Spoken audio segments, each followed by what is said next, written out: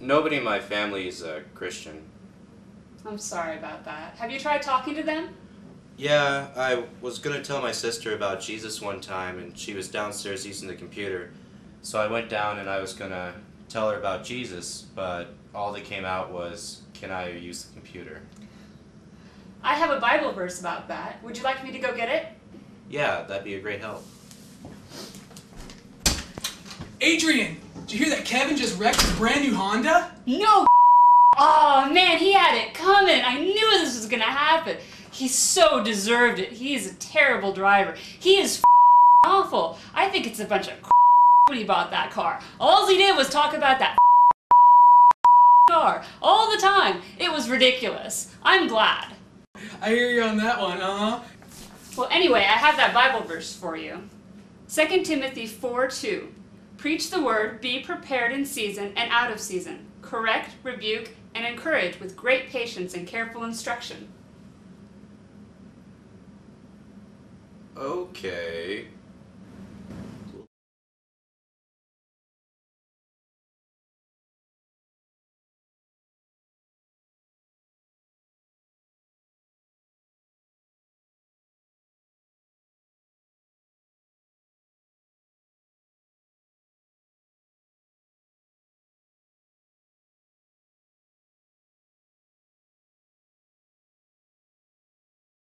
Amen. Once again, we are in the book of James, also known as what? Jaime? I had a hamster named Jaime. Somebody say Jaime? And so that one died and got ate, I think, by the cat. So I got another one. Guess what I named him? I'm a guy. Jaime too. That's right. But actually, that would be. I was young. I would probably still do it today. Book of James, that's right. If you're hooked on the actual Greek, Iakobos, it would literally be Book of Jacob, as we saw before. But it just kind of got changed there in the English transliteration. No big deal. We'll stick with the Book of James. And what we saw there, as we get ready to turn there, we're seeing that the Book of James was written to the early church, the timing of this book, and it was an acid test to demonstrate true Christianity. Okay, and we'll get to that in a second. But let's go ahead and let's read our text today. Open your Bibles to Book of James, chapter 1.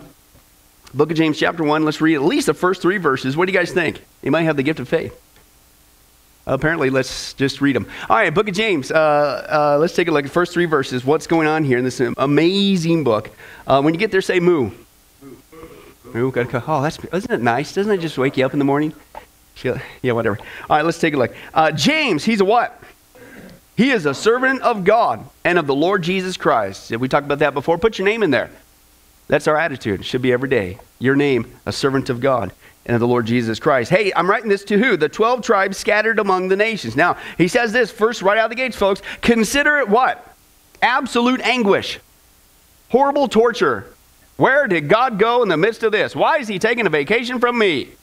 Would somebody please send him an email? He's apparently stuck in traffic on the backside of Pluto and he wasn't able to make it here. No, I'm sorry.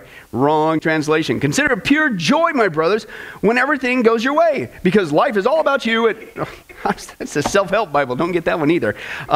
Whenever you face trials of what? Many kinds. Why? Because you know, wait till we get to that word, that the testing of your faith develops perseverance, and perseverance must finish its work so that you may be mature and complete, lacking how much? 0. Nothing, man. You are filled out to the max as a Christian. Again, what we saw so far in our text is that the book of James is an acid test for early Christianity. And we saw that's clear because when you take a look at the timing of the book, it is the first New Testament book that's going out. The church is finally getting dispersed like they're supposed to do. They were stuck in Jerusalem for a long time. They're finally getting dispersed. God raised up persecution for a good reason. They're finally getting out there. And so the last thing that God, under the writing of the inspiration of the Holy Spirit, wanted the early church to do when they finally went out into the world is to give the world a false impression of what a true Christian and true Christianity and the one and only true gospel is, right? No.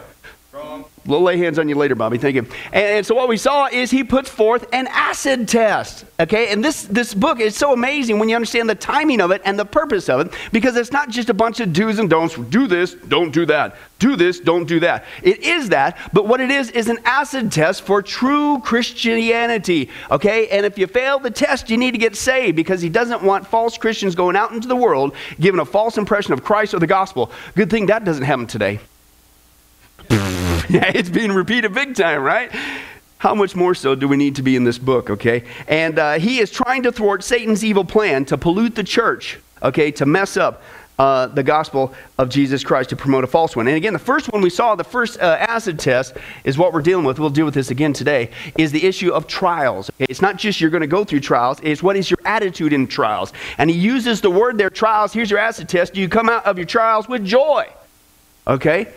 In fact, the Greek really puts the pressure on it. It says continual joy. Be continually.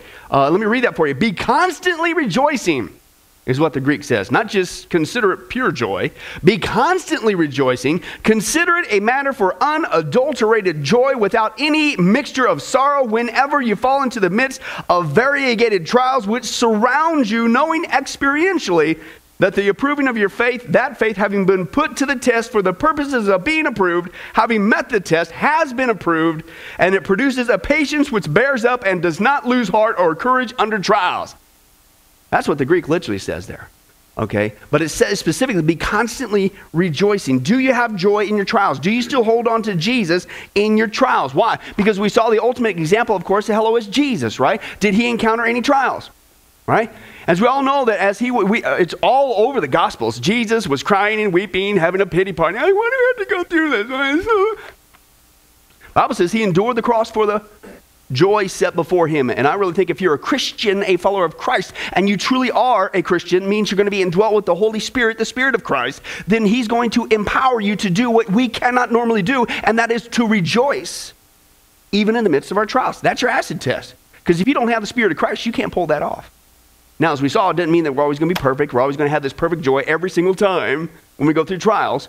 Part of it is we need to get back on track and understand that God has a great plan, and that's what gives us joy, and that's what we're going to study today, okay? And the first one that he says, the positive thing that we're going to have in our trial, the first good thing that God's doing that should give us joy, is he's going to give you this element, this great gift called perseverance, okay? And what we saw with perseverance is it literally means you are going to become, listen, here's what he's going to do. Here's one positive thing that he lists here that I am doing. This is why you should be joyful, is I'm going to give you a gift. I won't even say the word. I'll tell you what it means. I'm going to give you this, okay? For whatever you're going through right now, listen, this could be one of the great reasons what God's up to. Hey, listen, I know what I'm doing, okay? You can trust me, okay? And other people might mean it for evil, but I'm allowing it for good, and that good might very well be is I'm going to use this experience to make you into a complete, mature Christian, lacking nothing, armed to the teeth.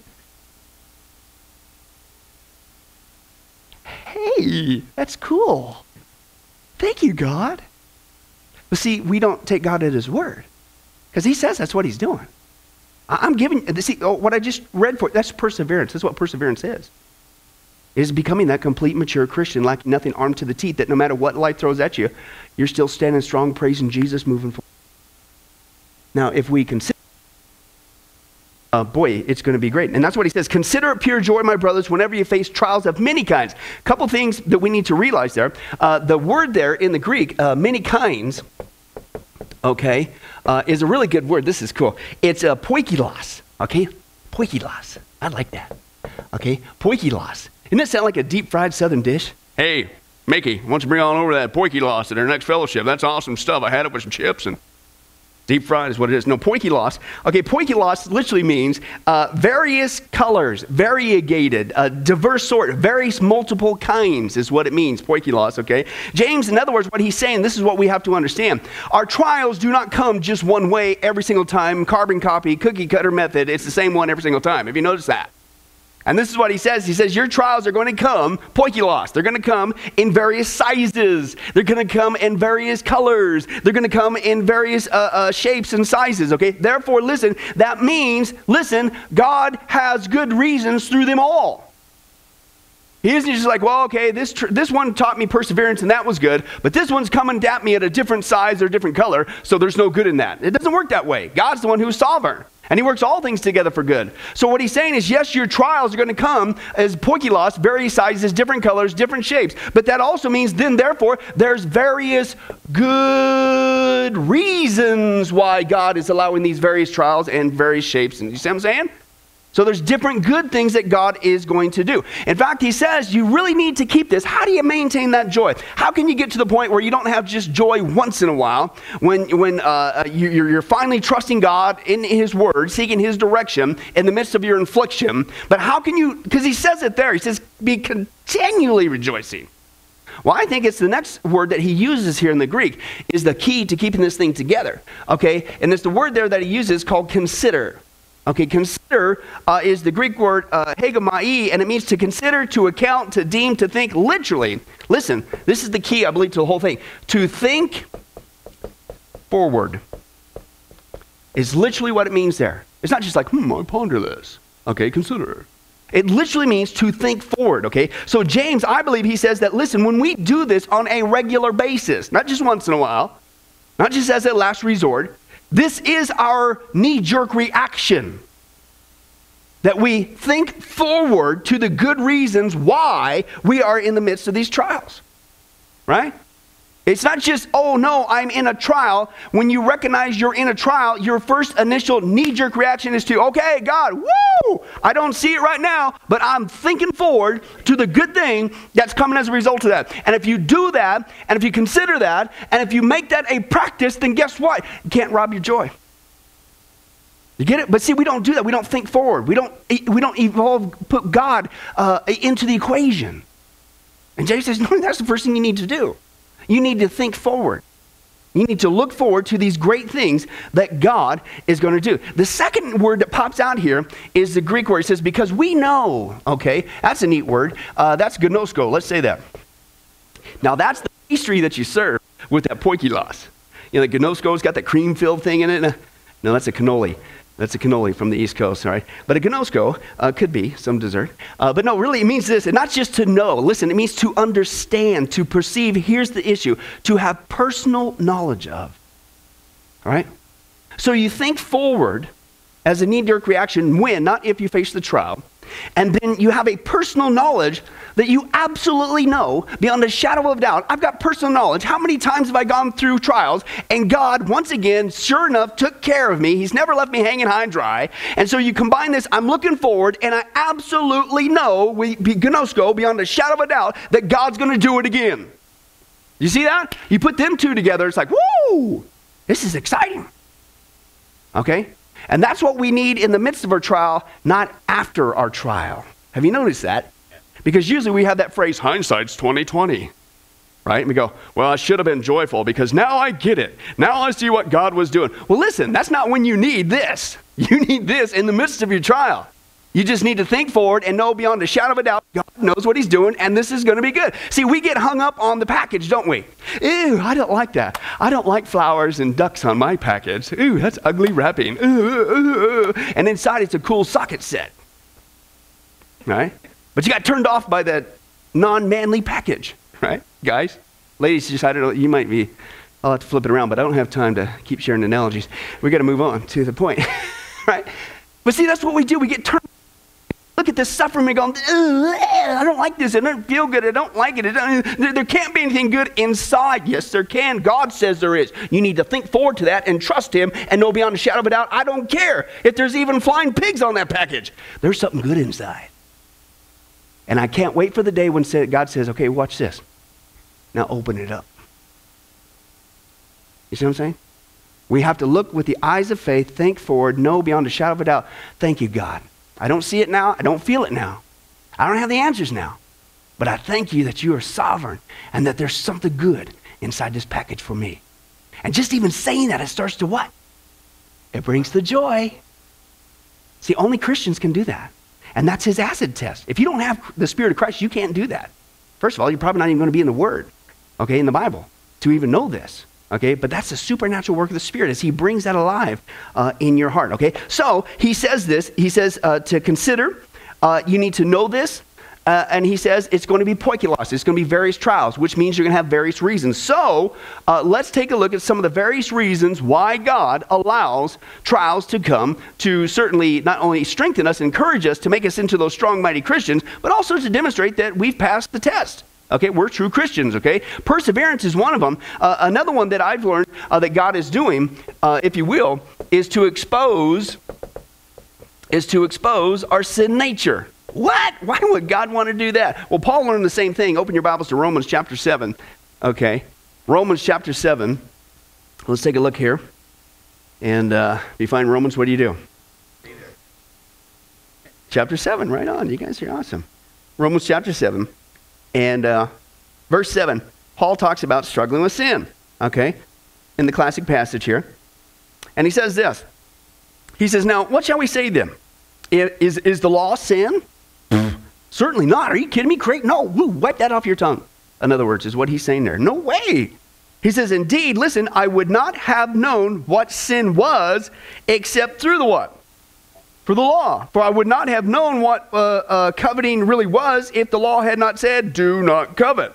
But sin, seizing the opportunity afforded by the commandment, produced in me every kind of covetous desire.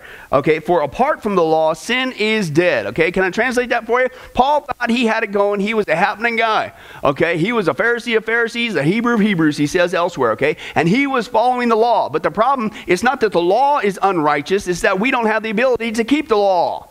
Okay, we might be able to keep some of it, but we can't keep all of it. And the scripture says if you break any of it, you're still a lawbreaker. That's the point. The law was the tutor to lead us to Christ, to show us that we need somebody to save us, because here's the dilemma. God is holy, we are not. See, the Jewish people thought, well, I'm going to prove myself holy just like God 100% by following all these things. You can't do it. And Paul thought he was doing pretty good, but apparently the one thing that popped out was covetousness, right? The sin of that. You don't hear much about that today, because that would go against our economy. We've got to keep buying stuff and never be satisfied with what we got. We've got to have more. Yeah, okay, but anyway, I digress. Let's move on. And so Paul says, listen, he says, I thought I was doing fine, but all of a sudden I read this commandment that says, don't do this. So what does our flesh nature want to do as soon as somebody says, don't do this? Oh, yeah, I'll do it anyway. And so that's Paul was saying, okay, so what happened was God allowed Paul to be confronted with his truth. Why? So that Paul could see inside what he couldn't see before. Paul, you got a problem inside. Paul, okay, you're not perfect. Paul, there's something you need to work on. Okay, and it's a good thing we never play those games, you know what I'm saying? Yeah, right. We think, man, here's what I really think one of the great things God's doing in the midst of our trials, okay? Not just perseverance. Is, listen, he's trying to get us to own up to some things that we thought, hey, we got it going. We're pretty cool. I mean, see, when everything's going our way, right? We think that we got this sin thing mastered as Christians. Why, aren't people fortunate just to shake our hand? Maybe the anointing will rub off on them too, and they'll be so awesome. We think we got it going, man. We got it. This is awesome. We're walking around like this. And so you know what God does? He sees everything. Right? We all got stuff to work on, myself included. So what's he do? He allows some trials to come. And guess what happens? Here comes the flesh. Raises its ugly head. And that's not, God doesn't condone that, but it's just like it's in hiding. We've convinced ourselves that we're okay. And so God uses that to bring it out so we have an opportunity. Are you going to deal with it now? Maybe you aren't, so can you get off your high horse now? Right? You always got something to work on. Okay? And that's what he does. One of my favorite analogies of this is a true story. And the guy said it's actually a tactic they used during the war, okay, to get the enemy to come out so they could take him out. Listen to this. There's a Christian brother in China shares the following story of an encounter he had during the war with Japan.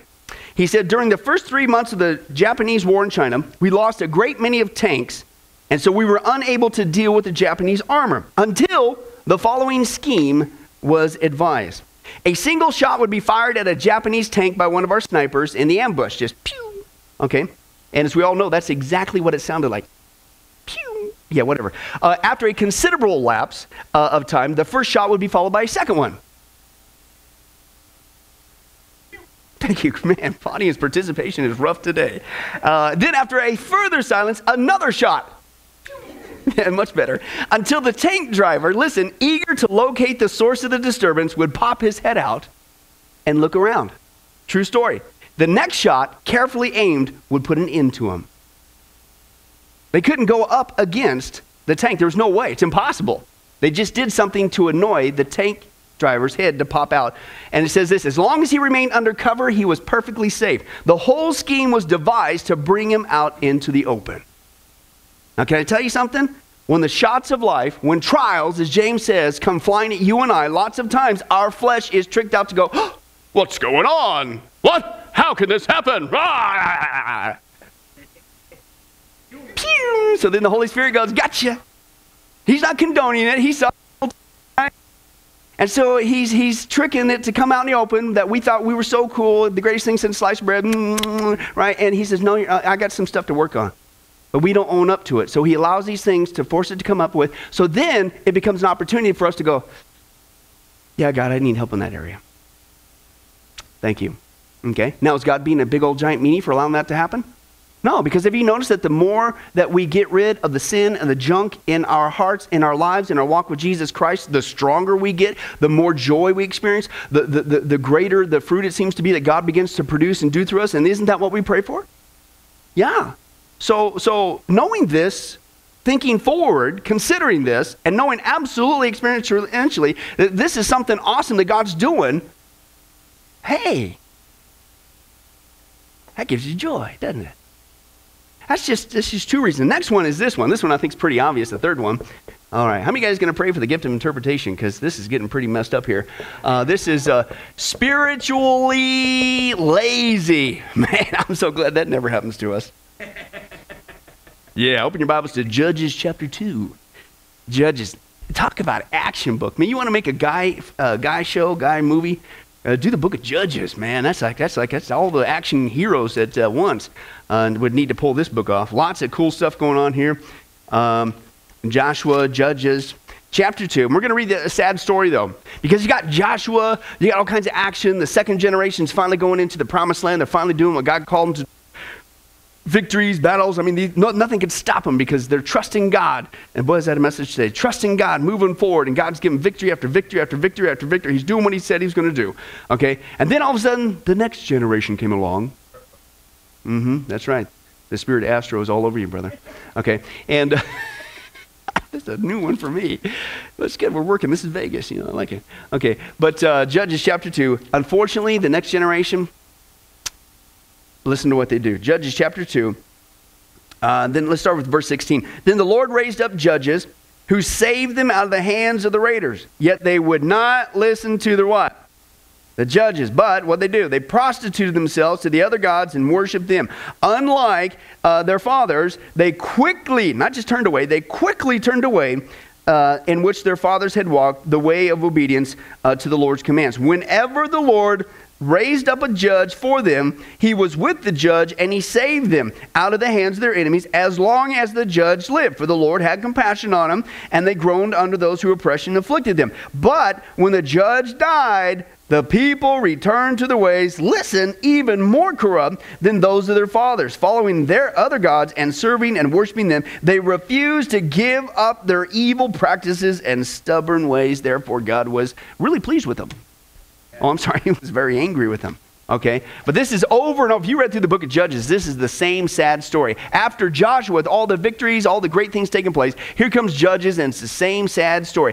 God would raise up a judge. He would save them. Yeah! But as soon as that guy died, they went right back to the evil ways. God would, out of discipline, allow some hardships to come to motivate them to seek him again. And so he'd have compassion on them. He'd raise up another judge, and he'd sure enough save them out of the hands of the enemies. All things were great as long as the guy was alive. The moment he was dead, immediately they went back into the sinful ways. They cried out to God. And good thing we never do that. Because God's kindness leads us to repentance, and we're so thankful for everything he's done. Hey, the last thing we ever want to do is go back into the world. Right? And that we are rock steady. We are so thankful for him raising up a judge, Jesus Christ, to save us from this mess. No way are we going backwards. Unfortunately, that happens sometimes, doesn't it? Okay, and we resort backwards. And so what happens is we get this issue going on. We become spiritually lazy. Okay, and I think that's what happened with the Israelites. Okay, we get spiritually lazy. And so what does God do? He arouses some troubles. He brings up some enemies. He brings up some issues to get us motivated again to seek him. Okay? I mean, let's be honest. I mean, we should seek God at all times, right, Christian? Yes, that's the right answer. All right, but unfortunately, we get sidetracked. We get spiritually lazy, okay? And then God will raise up some trials, and if we're honest with ourselves, when's some of the best times we've ever had prayer? When's the most times when we've been dedicated to coming to church services, not just Sunday? Which ones can I come to? Oh, help me. Oh. We're so dedicated, man, we don't skip nothing. When do we usually do that? During hard times. And then when sure enough, God has compassion on us as his children, even today, and things calm down, the trial goes away, his provision's there, man, we stay steadfast, we just keep it going, we don't start skipping, we don't do... Hey, let's just move on. Next one. No, yeah. Johnny Erickson Tata, you guys familiar with her? Oh, listen to what she says about God allowing difficulties for a great reason. She said, in God's wisdom and love, every trial, not just one, not just two, not just some of them, every trial in a Christian's life is ordained from eternity past, custom made for that believer's eternal good, even when it doesn't seem like it. Well, that sounds like, and this is the lady who's, if you don't know, she's a quadriplegic in a wheelchair and has been there for decades, still serving Jesus Christ with joy. So I think she speaks with some volume here, with some authority, if you will. Even if it doesn't seem like it. Nothing happens by accident, not even tragedy, not even the sins committed against us.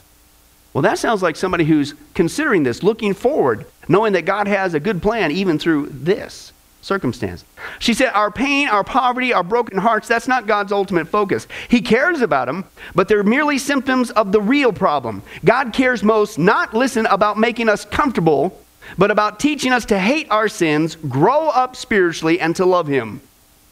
And listen to this lady thinking forward. Every sorrow we taste will one day prove to be the best possible thing that could have happened. We will thank God endlessly in heaven for the trials that he sent us here. And she said, this is not Disneyland, this is the truth. Now that's what we need when we go through trials, right? It's that mindset. I think that's what James is saying. I think that's what she's got and what she's demonstrating vocally. Listen, you've got to get it through your head. You have to consider this. You have to think forward. You have to gnosko. You have to know experientially beyond a shadow of a doubt that's absolutely what God is doing. That's how you make it through, okay? And knowing that God is producing that in us, and knowing that God is protecting us from becoming spiritually lazy, which is when we start to get into trouble in our walk with Jesus Christ. He's protecting us from that by allowing these trials. Hey, that's a good thing, right? Hey, it's starting to get hard to just slap that smile off my face, man. That's 3 reasons right off the gate, and we're just getting started. The next one, I believe, somewhere down here, let's just go down here, is God is using us to be a blessing to other people.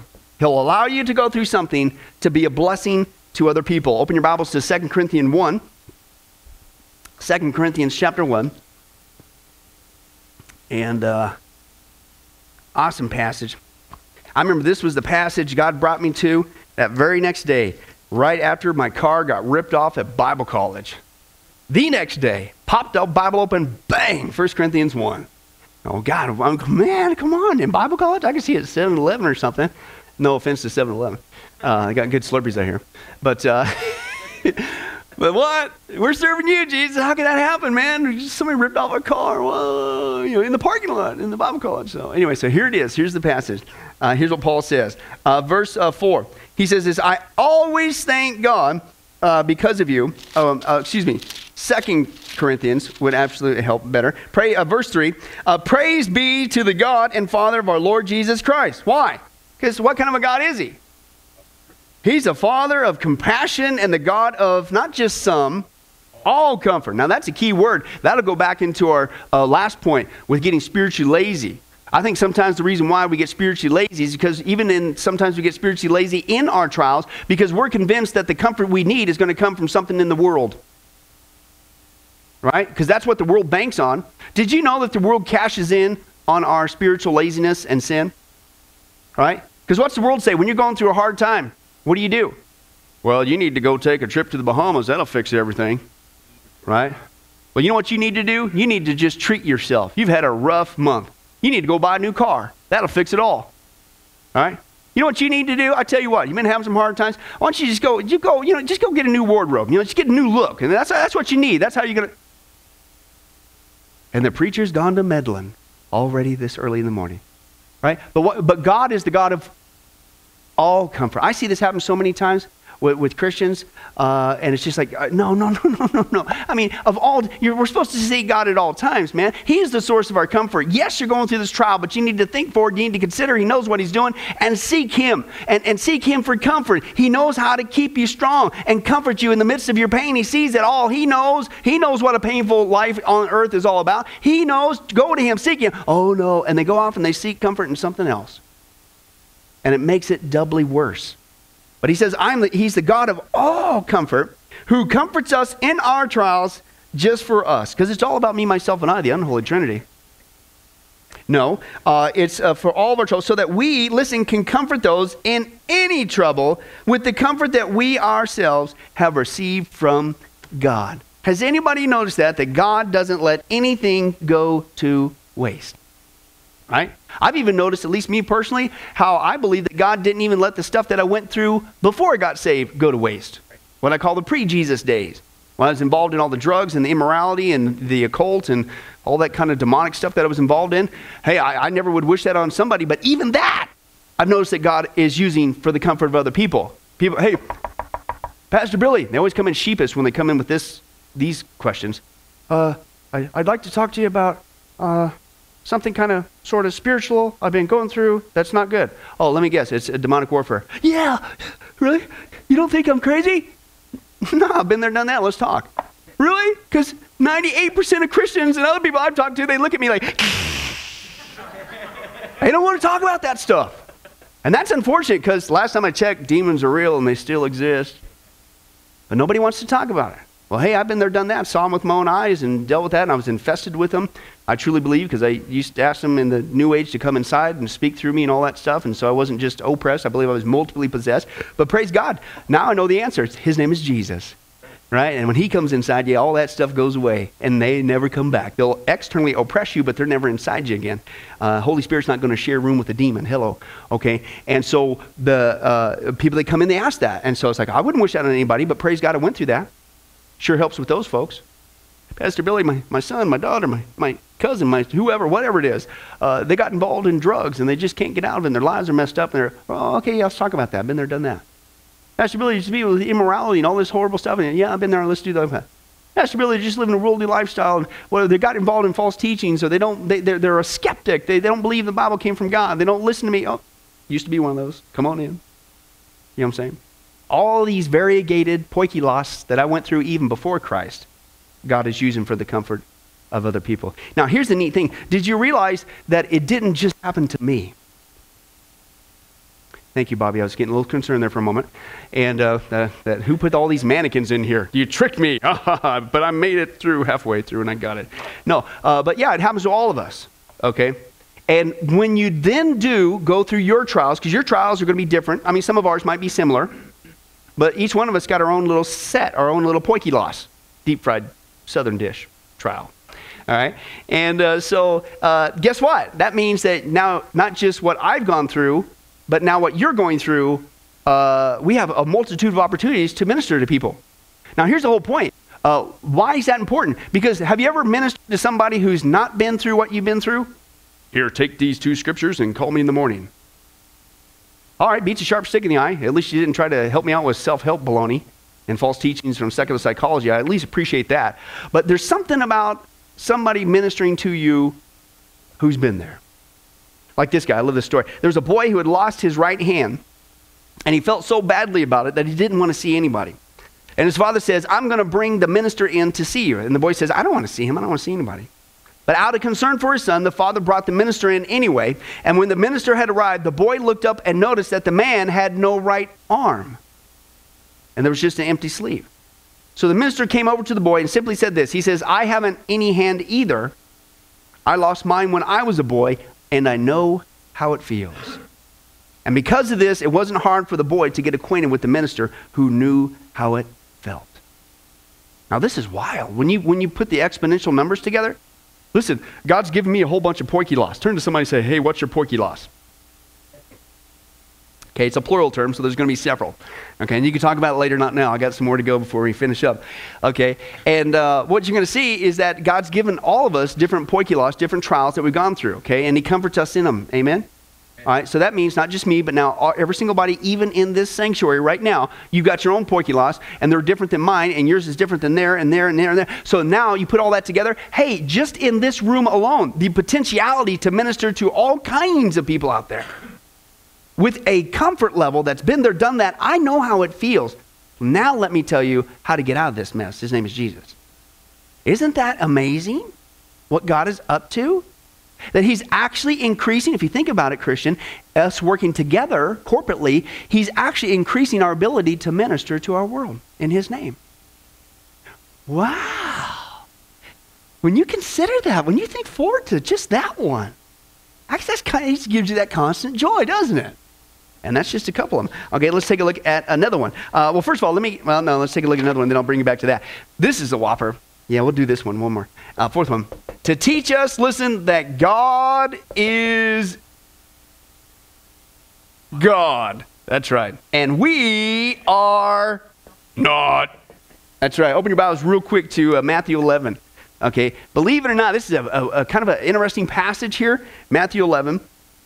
And this is John the Baptist. And John the Baptist, the great John the Baptist, was starting to crack, if you will.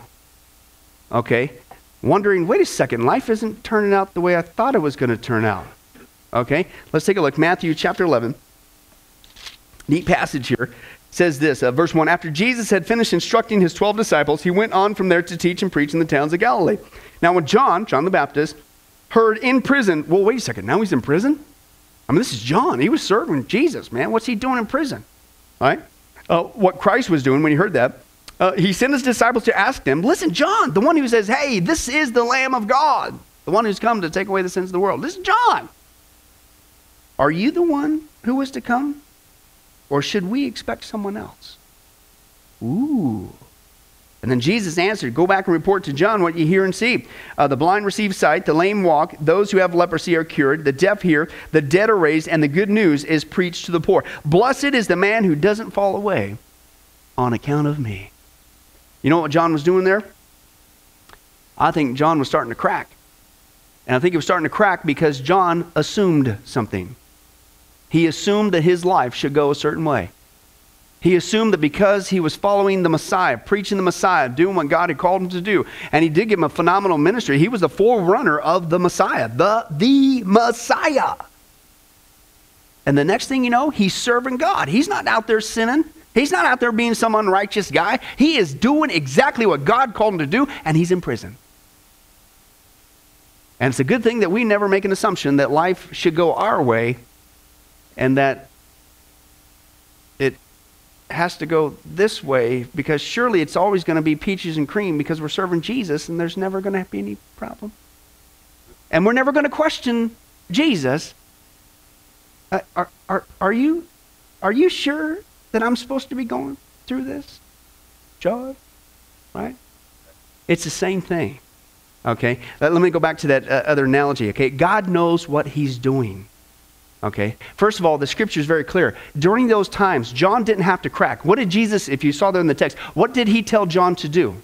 He said, you simply just need to go back to the scripture, because what Jesus is quoting him was all signs of prophecies pointing towards the Messiah. When the real Messiah, John, are you really the Messiah? I mean, I didn't think I'd be ending up in prison. And Jesus comes back and says, listen, guess what? The lame are being healed, the blind are seeing, because that was all prophecy of what would happen when the actual Messiah would come. So he turned them back to that. Yeah, I am the guy. Don't stop trusting me. Don't fall away in that way, John. I'm the one. Yeah, he's already out there to say this before. That's what's so amazing by his statement here. He begins to crack. It's called Trust Him, okay? And I got a really good, one of my favorite trust stories. This is what we need to do. And John, sometimes we need to do this. There was this tourist that came too close to the edge of the Grand Canyon and lost his footing and plunged over the side. And he's clawing and he's scratching to save himself. And after he went out of sight, just before he fell into space, he encountered this little scrubby bush. And he desperately grabbed onto that baby, the root sticking out there on the side of the wall of the Grand Canyon with both hands. And so he's filled with terror and he called out towards heaven. He says, is anyone up there? And this calm, powerful voice came out of the sky. Yes, there is. And so the tourist, he pleads, says, can you help me? Can you help me? And the calm voice replied, yes, I probably can. What is your problem? And of course, he was a game show host, and he talks like that. No, whatever. So he said, I fell over the cliff, and I'm dangling in space. I'm holding onto this bush. It's about to let go. Please help me. And so the voice from above says, I'll try. Do you believe? He says, yeah, I believe. And the voice says, do you have faith? He said, yeah, I got strong faith. And the calm voice said, well, in that case, simply let loose of the bush, and everything will turn out fine. And there was a tense pause, and the tourist yelled, is anyone else up there? Right? We want to trust God when we don't really need to demonstrate trust. But that's not really trust. And I really think that's what was going on here with John. Okay, we simply need to trust God that he knows exactly what he's doing. I don't care how big the fire gets. He knows what he's doing. And he's got a good purpose through it all. Okay, and this is again back with, and it's from Johnny Erickson Tata. And she talks about this, okay? She says, I'll give you two analogies and we'll close. She says, you're walking down the street, minding your own business, when you're assaulted and forced to carry a huge and heavy basket on your back. You're ordered to walk 3 blocks, turn left, go 2 blocks, turn right, then proceed straight on. Staggering under the weight, you stumble and you're bewildered and you're angry. And she said the weight of the basket is crushing, your back is breaking, the whole thing is meaningless and haphazard, and you start to resent how the heavy burden consumes you, and it becomes the focal point of your entire existence. And when you're halfway down the 3rd block, you're reeling under the burden, and you finally cry out and you say, what gives? And then the truth is revealed. The burden that you're carrying is your child. Injured and unconscious. What? And on top of that, you discover you're not trudging through some meaningless, haphazard rat maze, but to the most direct route to a hospital emergency room. Well, knowing that information, you straighten up, you inhale new vigor, your knees quit buckling, adrenaline courses through your body, you got fresh energy, you quicken your pace, you move forward with a whole new attitude. Okay? So why the sudden change? Listen, she says, because the suffering you're going through involves a relationship. And not just any relationship, but one with your child. It is the love you have for your child that quickens your step and buoys your heart. Your relationship gives your burden meaning. Even your twisted path makes sense. You know where you're going. Your journey has a positive end, the hospital, and that instills hope. Now listen to this. She said, suffering in and of itself has no meaning per se. Suffering has no meaning of itself. Left to its own, it's frustrating, it's a bewildering burden, but giving the context of a relationship, suddenly, suffering has meaning. Right? Well, can I translate that for you? We all are going to have a burden on our back. God, I think, will give us respites when we are burden-free for a little bit. Because he's more concerned about our character than our comfort. He's going to slap another burden on. We have to think forward. We have to consider. We have to know, gnosko, beyond a shadow of a doubt, that isn't a burden. That is something meaningful, something precious, and I'm on a mission from God. It's not by chance. You simply need to trust God. He knows what he's doing. How many times in the past does he have to demonstrate that he can and does and always does take care of us? How many times does he have to do that before we say, now in this one, and from this point forward, I'm always going to trust you? And when we reject that, you know what we're really saying? Is anybody else up there? He knows what he's doing. We'll close with this one. This is one of my favorite, and as far as I know, this is a true story. It says this. Years ago, a fishing fleet went out from a small harbor on the east coast of Newfoundland. And in the afternoon, there came up a storm. Now, when the night settled down, not a single vessel of the fishing fleet had found its way back into the port. So all night long, the wives, the mother, the children, the sweethearts are pacing up and down the beach. They're wringing their hands. They're calling on God to save their loved ones. Now, that was bad enough. Listen to this. To add to the horror of the situation, one of the cottages caught on fire. Okay? Since all the men were away, it was impossible to save the home. When morning broke, to the joy of all, though, the entire fleet found safe harbor in the bay. But there was one face that had a picture of despair. That was the wife of the man whose home had been destroyed. And so meeting her husband as he landed, she cried, "Oh, husband, we are ruined. Our home and all that it contained was destroyed by the fire." Listen, the man exclaimed, "Thank God for the fire. It was the light of our burning cottage." Whole fleet into port. You want to demonstrate that you're a true Christian? I'm not saying we're perfect at it. It's a learning process. But whatever trial you're going through right now, if you could say, "Thank God for that fire. Because I am considering, I am thinking forward, I am trusting God." I'm not asking if anybody else is up there. He's demonstrated so many times. Thank God for this trial. Because of that, something fantastic is happening, not only for me, but for the benefit of other people. And knowing that, here comes continual joy, exactly like James says a true Christian can have. Isn't that awesome?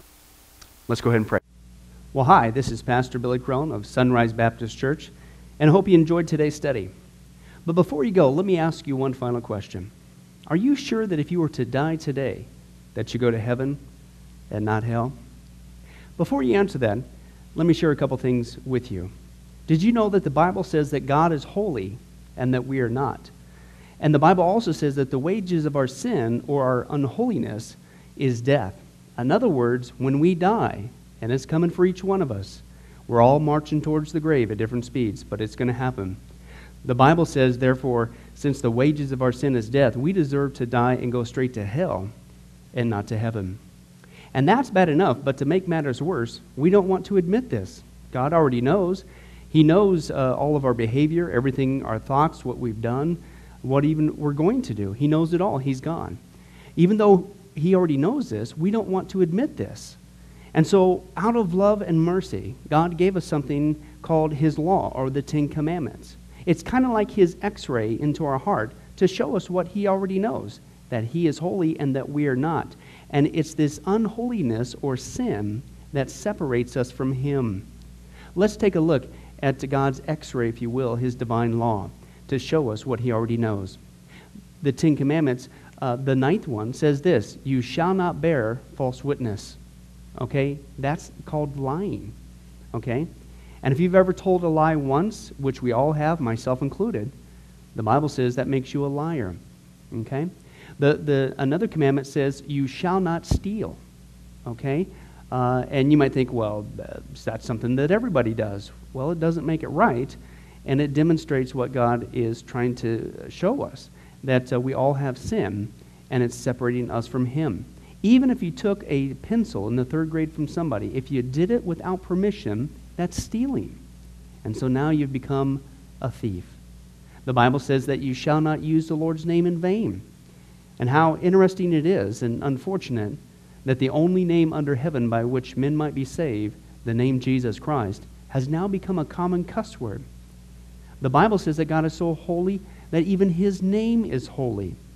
If you've taken the Lord's name in vain and used it as a cuss word or even flippantly, the Bible calls that the sin of blasphemy. And so now you become a blasphemer. The Bible says you shall not commit adultery. And Jesus says if you even look at another person with lust in your eye, you've committed adultery in your heart. And finally, the Bible says you shall not murder. And you might think, well, hey, I haven't done that one. Really? Well, again, the Bible says that the sin of hatred is the same as the sin of murder. The only difference is you pulled the trigger, if you will, in your heart. You wish they were dead. And in God's eyes, it's the same thing in principle. Folks, that's only just a couple of the Ten Commandments. We didn't even go through all of them. But I think you're starting to get the picture. The Bible is correct. We have all fallen short of the glory of God, myself included, and that we are separated from God as a result. And so when our time comes, we're not automatically going to heaven. We are headed for judgment.